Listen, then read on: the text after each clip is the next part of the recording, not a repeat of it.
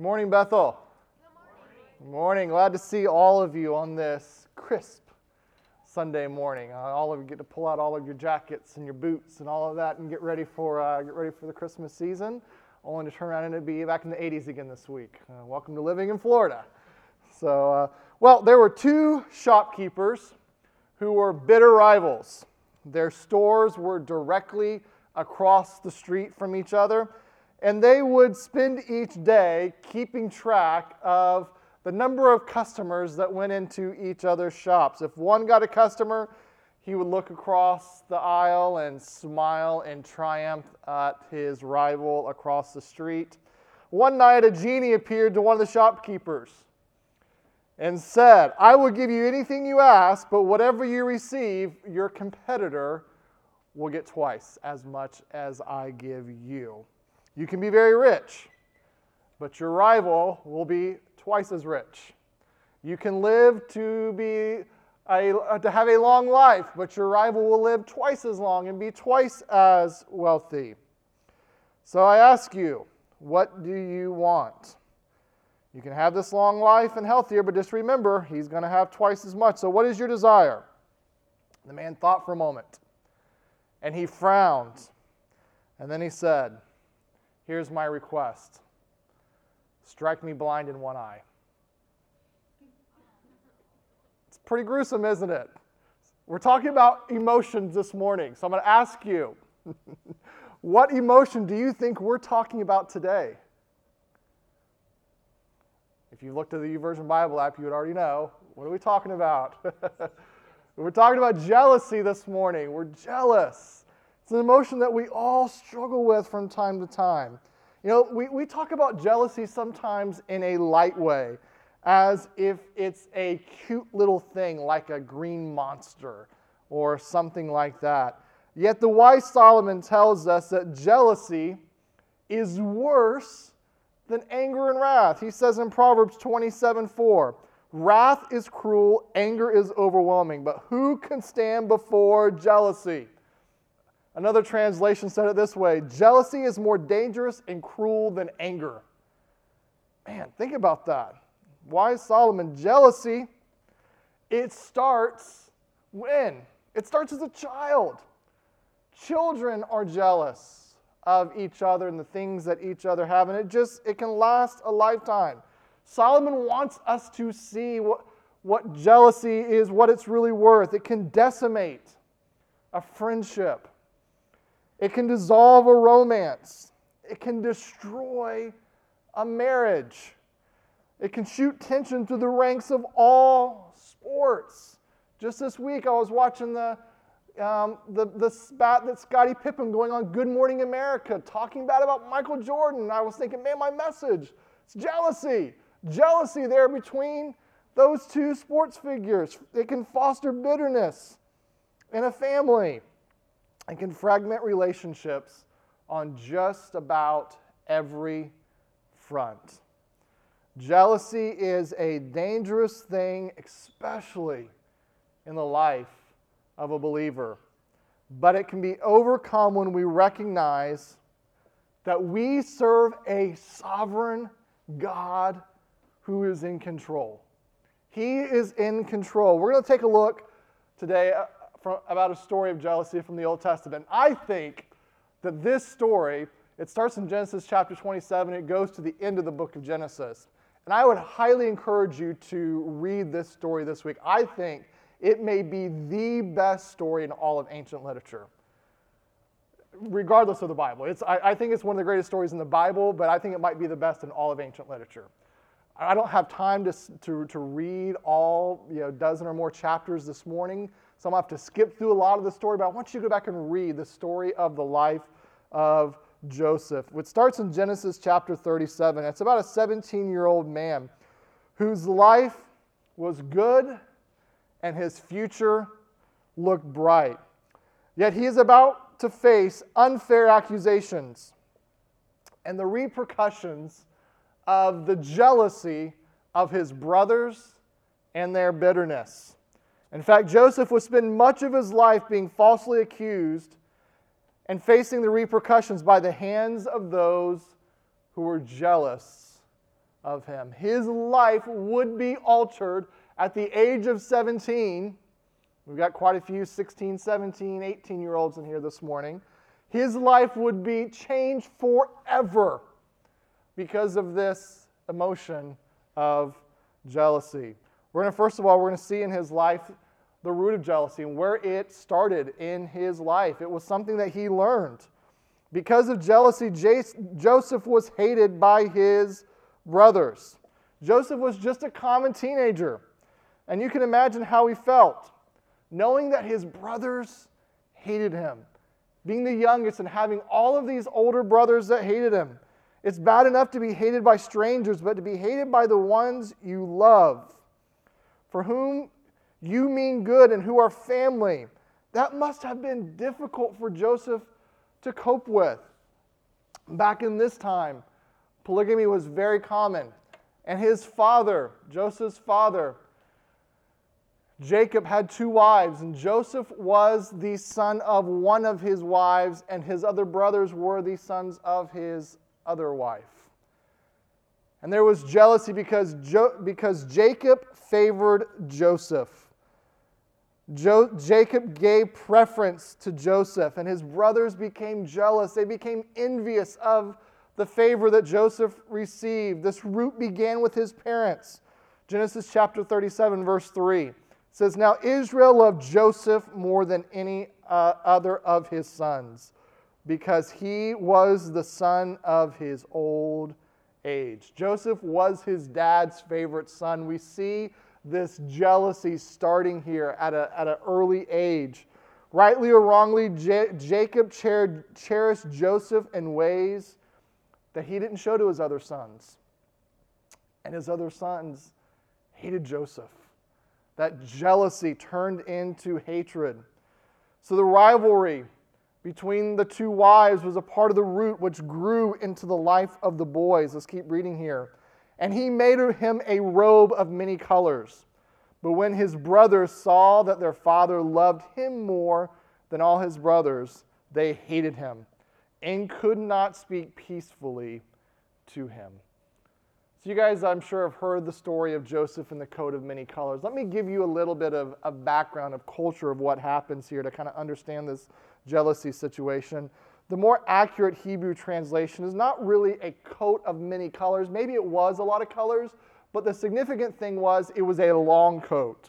Most tunics or coats back then were sleeveless and they stopped at the knees. And that was because someone had a sleeveless coat that stopped at the knees. That was signified as a workman, someone who was out in the field or in the shop, someone who was doing physical manual labor had a coat that stopped at the knees, and that was sleeveless. The long sleeve coat that would come down as far as the ankles was signifying someone who did not have to work or someone who was wealthy. You'd have to think it would be difficult to work with a coat down to your knees that was long sleeved. So it was someone who is, I'm high society. I am above the rest of you because I do not have to work.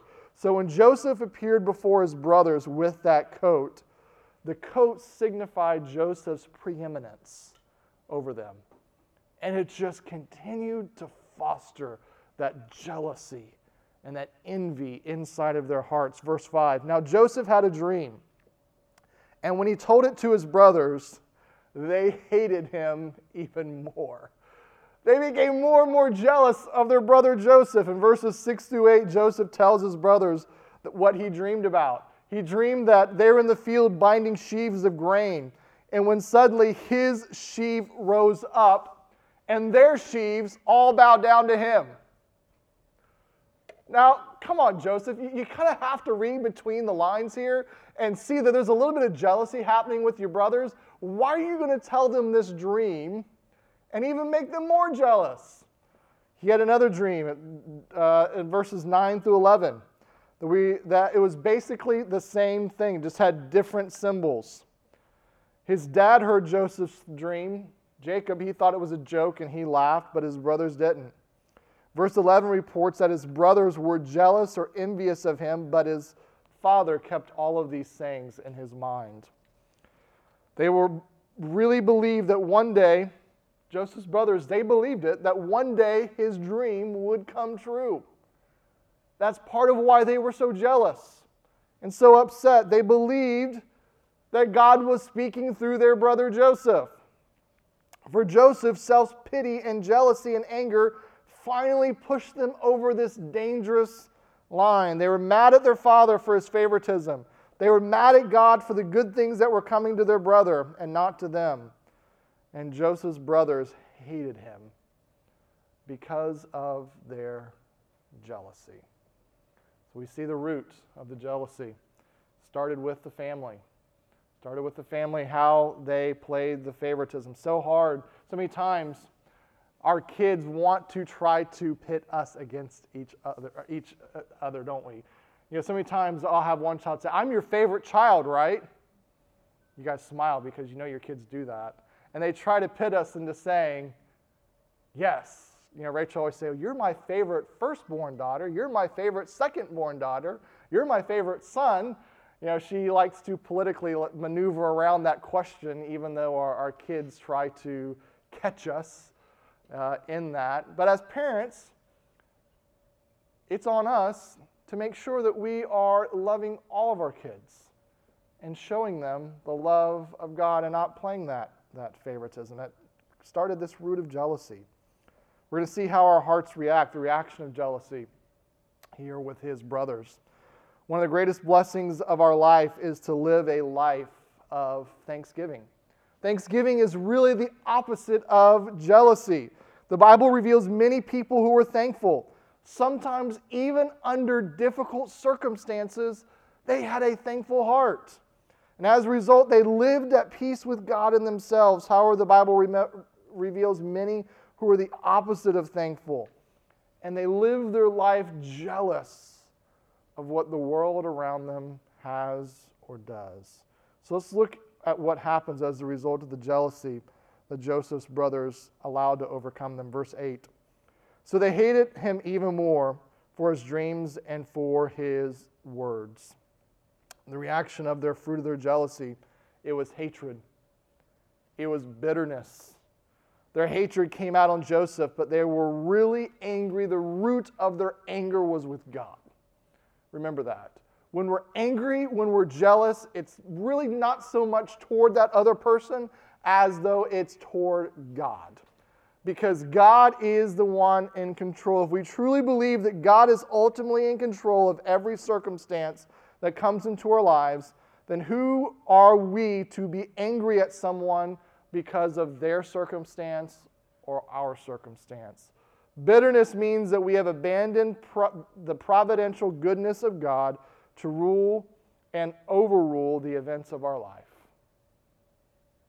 We're saying, God, I know better than you do. I'm ultimately, I say I'm mad at this person, but I'm mad at you because I think that what you gave them, I should have. I know better. Saying, God, I should be God and not you. If you're bitter or jealous at someone this morning, you've decided that God didn't handle it rightly, so now you need to take over. Joseph was clearly his father's favorite son. He walked with the Lord and communicated something of Joseph's future. All of this drove Joseph's brothers over the edge. Think about it. Was the favoritism Joseph's fault? No. That was because of Jacob and their father. Were the dreams Joseph's fault? No. So why was Joseph the target of their hatred? Well, they couldn't be upset at their father because they needed their father. In a patriarchal society, they needed their father for their well-being and their living. And they knew they couldn't battle God. So they picked the next scapegoat. And who was that? That was Joseph. We do that so many times in our life as well. We look at someone else. When we're upset with the circumstances in our life, we take that frustration and we hoist it upon somebody else in the form of jealousy. Why did God make me like this and not like them? They're so smart. Why can't I understand this and make good grades the way that they do? Why is this person always the one coming up with the great proposals at work? Why can't I think strategically like they think so I can be the one in front? Why are they such a good salesman? Why are they hitting all their sales goals? Years ago, I learned that sometimes the venom people vent on you is not really about you. You're just the convenient target. Remembering that can help you when someone's anger just does not seem to make logical sense. God teaches us to pray for them and return evil for good. There's no question that the result of Joseph's brothers was jealousy, bitterness, and hatred. So let's see their reaction. We're not going to have time to read all these verses this morning, but verses 12 through 24 tells us that Joseph's father Jacob said, "Go find your brothers." The brothers were out with the sheep in the field. And at that time, the herds would migrate for miles around where they lived. And so I need you to go find your brothers, find out how they're doing, and report back to me. So Joseph leaves the home. Now, no doubt his brothers are probably upset and jealous that Joseph's not out in the field with them, with the sheep. You can't forget that. He's at home with the father. He leaves, and on 5 days' journey it took him out in the wilderness to find his brothers. We're not talking like they're just over the next hill or two. We're talking they're miles and miles away. And he finally finds his brothers who were shepherding the flocks. Verses 18 through 20 say that his brothers saw him coming from afar off, and they conspired against him to kill him. Look at the end result of this jealousy. This jealousy that continually works itself down this path, going to a place where none of us want to go. Fortunately, Reuben, the oldest brother, intervened, convincing his brothers not to murder their brother, but to throw him into an abandoned well nearby while they figure out what they're going to do with Joseph. You can see the scene in your mind as Joseph approaches, wearing this tunic that's so offensive to them, and calling out greetings to them. And as he approaches the camp of where they are camping, his brothers jump him. No doubt probably beat him up and throw him into this abandoned well. It says, verse 24, and they took him and threw him into a pit. The pit was empty. There was no water in it. And as Joseph wept aloud and no doubt begged and pleaded with his brothers nearby, can you imagine how sinister and evil you would have to be to hear your brother crying and begging for his life while you sat and ate a meal together? That's how hard their hearts had become. To make their revenge even more tasty, it just so happened that a caravan of merchants were coming by them. It says in verse 28, then the Midianite traders passed by, and they drew Joseph up and lifted him up out of the pit and sold him to the Ishmaelites for 20 shekels of silver, and they took Joseph to Egypt. So now they've got a conundrum. They've just made a profit off their brother, but remember, this was their father's favorite son. What are they going to do? They can't take responsibility for selling their brother into slavery. They got rid of Joseph, they thought once and for all. They sold him to slavery, and they put the finishing touches on the way home. They took his coat, his tunic, his long coat of many colors. They put some animal blood on it and took it home and told their father, we found Joseph's coat. A wild animal, a wild beast must have killed him when you sent him looking for us. And Scripture says that Jacob's heart was destroyed, concluding that his son is dead, plunging him into an inconsolable sorrow. This is the reaction of jealousy. Jealousy will take us down a path that we never thought we would go, to do actions to hurt someone that we thought, man, I would never do that. This is jealousy. How should we respond? How should our hearts respond What is the response of jealousy? Jealousy is like any other sin. If you do not control it, it will control you. It was once said, our envy of others devours us most of all. Our jealousy or envy ends up hurting us. We think that our jealousy or envy is hurting the other person, but it's eating us up from the inside out. In the story of Joseph's brothers and Joseph receiving the blunt end of their jealousy, I think there are two things that every Christian should learn. We should respond by forsaking. If we have any good sense to us, we learn from this Bible story and others that we must forsake jealousy at all costs. We must be cognizant of the response of our heart and forsake it. It says in Romans 12, 19 through 21, Beloved, never avenge yourselves, but leave it to the wrath of God. For it is written, Vengeance is mine, I will repay, says the Lord. To the contrary, if your enemy is hungry, feed him. If he is thirsty, give him something to drink. For by so doing, you will heap burning coals on his head. Do not be overcome by evil, but overcome evil with good. We must forsake jealousy. That person in your heart that you are jealous of, we as Christians to push back against that must find ways to serve them, to minister them, and ultimately love them. We must. We must. Another thing is we respond by forgiving.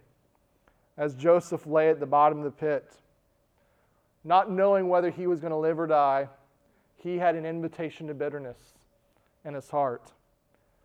He could have said, you know what, if it's the last thing I do, I'm going to get my brothers back. Sounds like, a movie or a story. Make a good plot line there. I'm going to get them back. But Joseph took a different path.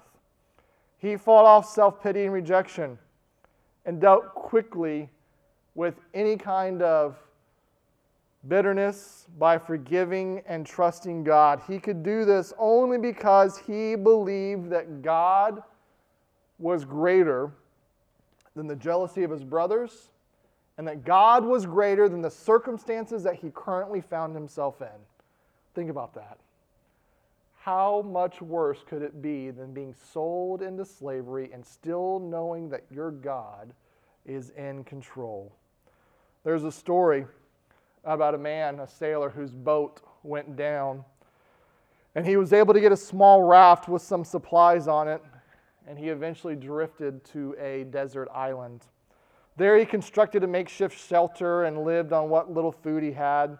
Time after time, he tried to attract the attention of passing boats, but he always failed. Finally, he saw a ship approaching more closely, and he hurriedly set a fire to blaze on the island, trying to get the ship's attention. To his dismay, the ship passed by and was quickly fading from his sight. Accidentally, sparks from the signal fire set the thatched roof of his shelter into flames. And the man watched hopelessly and helplessly as all of his provisions that he had saved from the boat were burnt to ash. All was lost, he reasoned. And life, he thought, I can't live much longer. I've got no food. I've got no supplies. Suddenly he noticed the ship which had passed by him was turning around and approaching the island more closely than before. To his great relief, the crew had seen him and came back to rescue him. Once on board, the grateful survivor went to the captain of the ship to express his thanks. And he said, "By what cause did you turn around after you had already passed by me?" he asked. And the captain says, "Why, we saw the signal fire you had made by setting your shelter on fire. It was big enough for us to see, and we turned around and came back to rescue you." the very thing which seemed to seal the doom of this marooned man, the burning of all of his supplies and his shelter, was actually the means of his delivery. What seemed to spell disaster for him became the instrument of his salvation. That is precisely the case of the story of Joseph and his brothers in Genesis. But through all of this suffering that Joseph experienced because of all the jealousy of his brothers, Joseph continued to trust God. Joseph had been abruptly torn from his father and his family. He was removed from the godly influences of Jacob and those that served the one true God, and was sent to Egypt to live among the Egyptians. While in Egypt, just to give you a high-level view of Joseph's life, Joseph was sold to a man named Potiphar. He worked as a slave in Potiphar's house. Potiphar's wife took a liking to Joseph and tried to pull Joseph into her bedroom, of which Joseph denied and said no, standing up and doing what was right. Again, out of angered, Potiphar's wife went to Potiphar and told him the exact opposite story and said, Joseph was trying to be with me. Potiphar in his anger threw Joseph into prison. Think about this. All of these things that have gone wrong in Joseph's life, in slavery, he's still being looked at and done wrong. While in prison, you think that this man's forgotten about. But no, remember, God is in control. He meets the wine bearer and the baker from Pharaoh in prison. Scripture doesn't tell us why they're there. And while there, they have a dream, and Joseph interprets their dreams, or God interprets it for Joseph, and he tells them their dreams. Eventually, the baker and the wine bearer are released. The wine bearer goes back into service to Pharaoh. And Pharaoh is there, and he has a dream that drives him crazy. Nobody can interpret his dream. And the wine bearer says, oh, I remember this guy that I met while I was in prison, Pharaoh. Remember when you sent me to prison and I was there? And yeah, there was this guy that I met there in prison that he told me my dream. And Pharaoh says, send him here. Joseph tells Pharaoh his dream, and then he interprets his dream for him. And the interpretation of that dream was, oh, Pharaoh, there's going to be 7 years of plenty. 7 years of great economy. 7 years where we're going to have tons of food. And then 7 years of famine. So I suggest, oh great Pharaoh, that during these 7 years of plenty, we store up grain so we have food during the 7 years of famine. And Pharaoh says, that was my dream. And so Joseph, I want you to carry out this plan of saving up. And I'm making you second in command in all of Egypt. I told you, this is a great story. Maybe you can make a great Netflix series out of this. This would be a great, great series of all of the twists and turns of Joseph's life. It gets better. Hang on, I'm going to finish the story here for you. The famine not only reached Joseph or Egypt, but it reached to Joseph's brothers as well in Israel. Joseph's brothers heard that there was food in the land of Egypt. They came down to Egypt to get food because Egypt saved up during their 7 years of plenty. They come before the court of Joseph, not recognizing that this was their brother. This has been probably 20 years, and he's dressed up in the makeup and all of the gowns of an Egyptian, not realizing that it was their brother. They come before Joseph's court asking for food. To me, and I'm skipping a ton of this story, you guys have to go read it. He comes down in tears before his brothers. Not in bitterness, not in anger, but says, I am your brother Joseph, whom you sold into slavery. Think about the fear that went through the veins of every single one of his brothers. They probably thought, oh crap, we're dead men. He has all of the power and the might of Egypt to annihilate us. But Joseph said, God sent me ahead to save our people. God took your evil act and used it for the good of our family. Go get our father Jacob, go get your wives and your children and bring them to Egypt so I can watch over us. At the end of the story, they all come to Egypt. Joseph takes care of the families from his position of power in Egypt. And Jacob dies. And again, the brothers think, okay, this is Joseph's chance to get vengeance on us. Now that our father is dead, he can wipe us out. And Joseph responds to them, as for you, this is Genesis 50, verse 20, the end of this great story.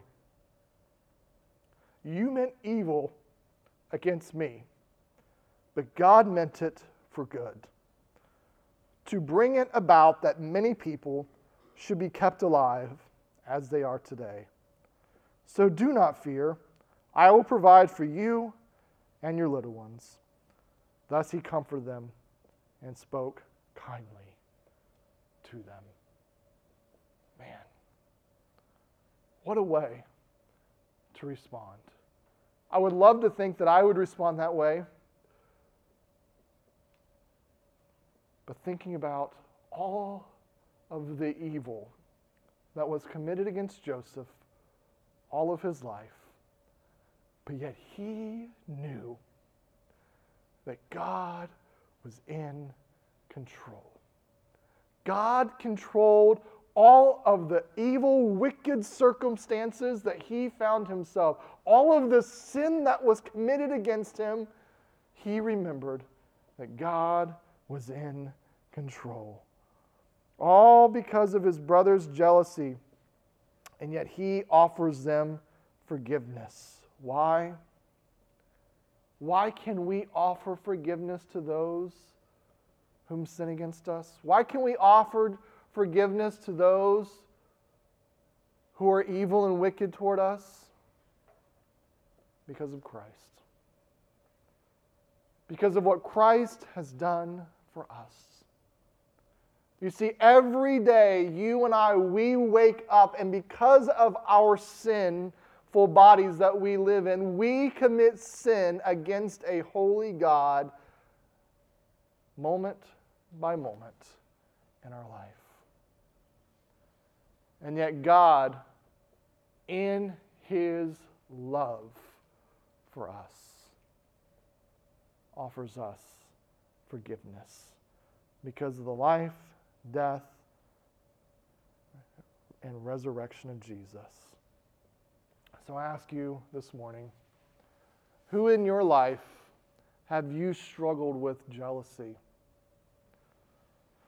Who have you had jealous thoughts of?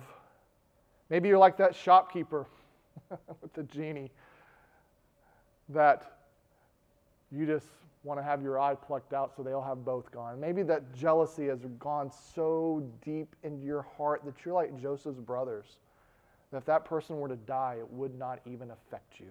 You'd be glad that they were gone. Who in your life, who in your heart? A lot of times it's someone close that's a family member that you've struggled with for years. Do you need to forsake the jealousy? As Paul said in Romans, return the evil for good, and you need to forgive. A forgiving heart is a thankful heart, and a thankful heart is one that lives at peace. And I think that's something that we all want in our life. To be able to lay down our head at night knowing that we are at peace with God and peace with our fellow man. Let's pray.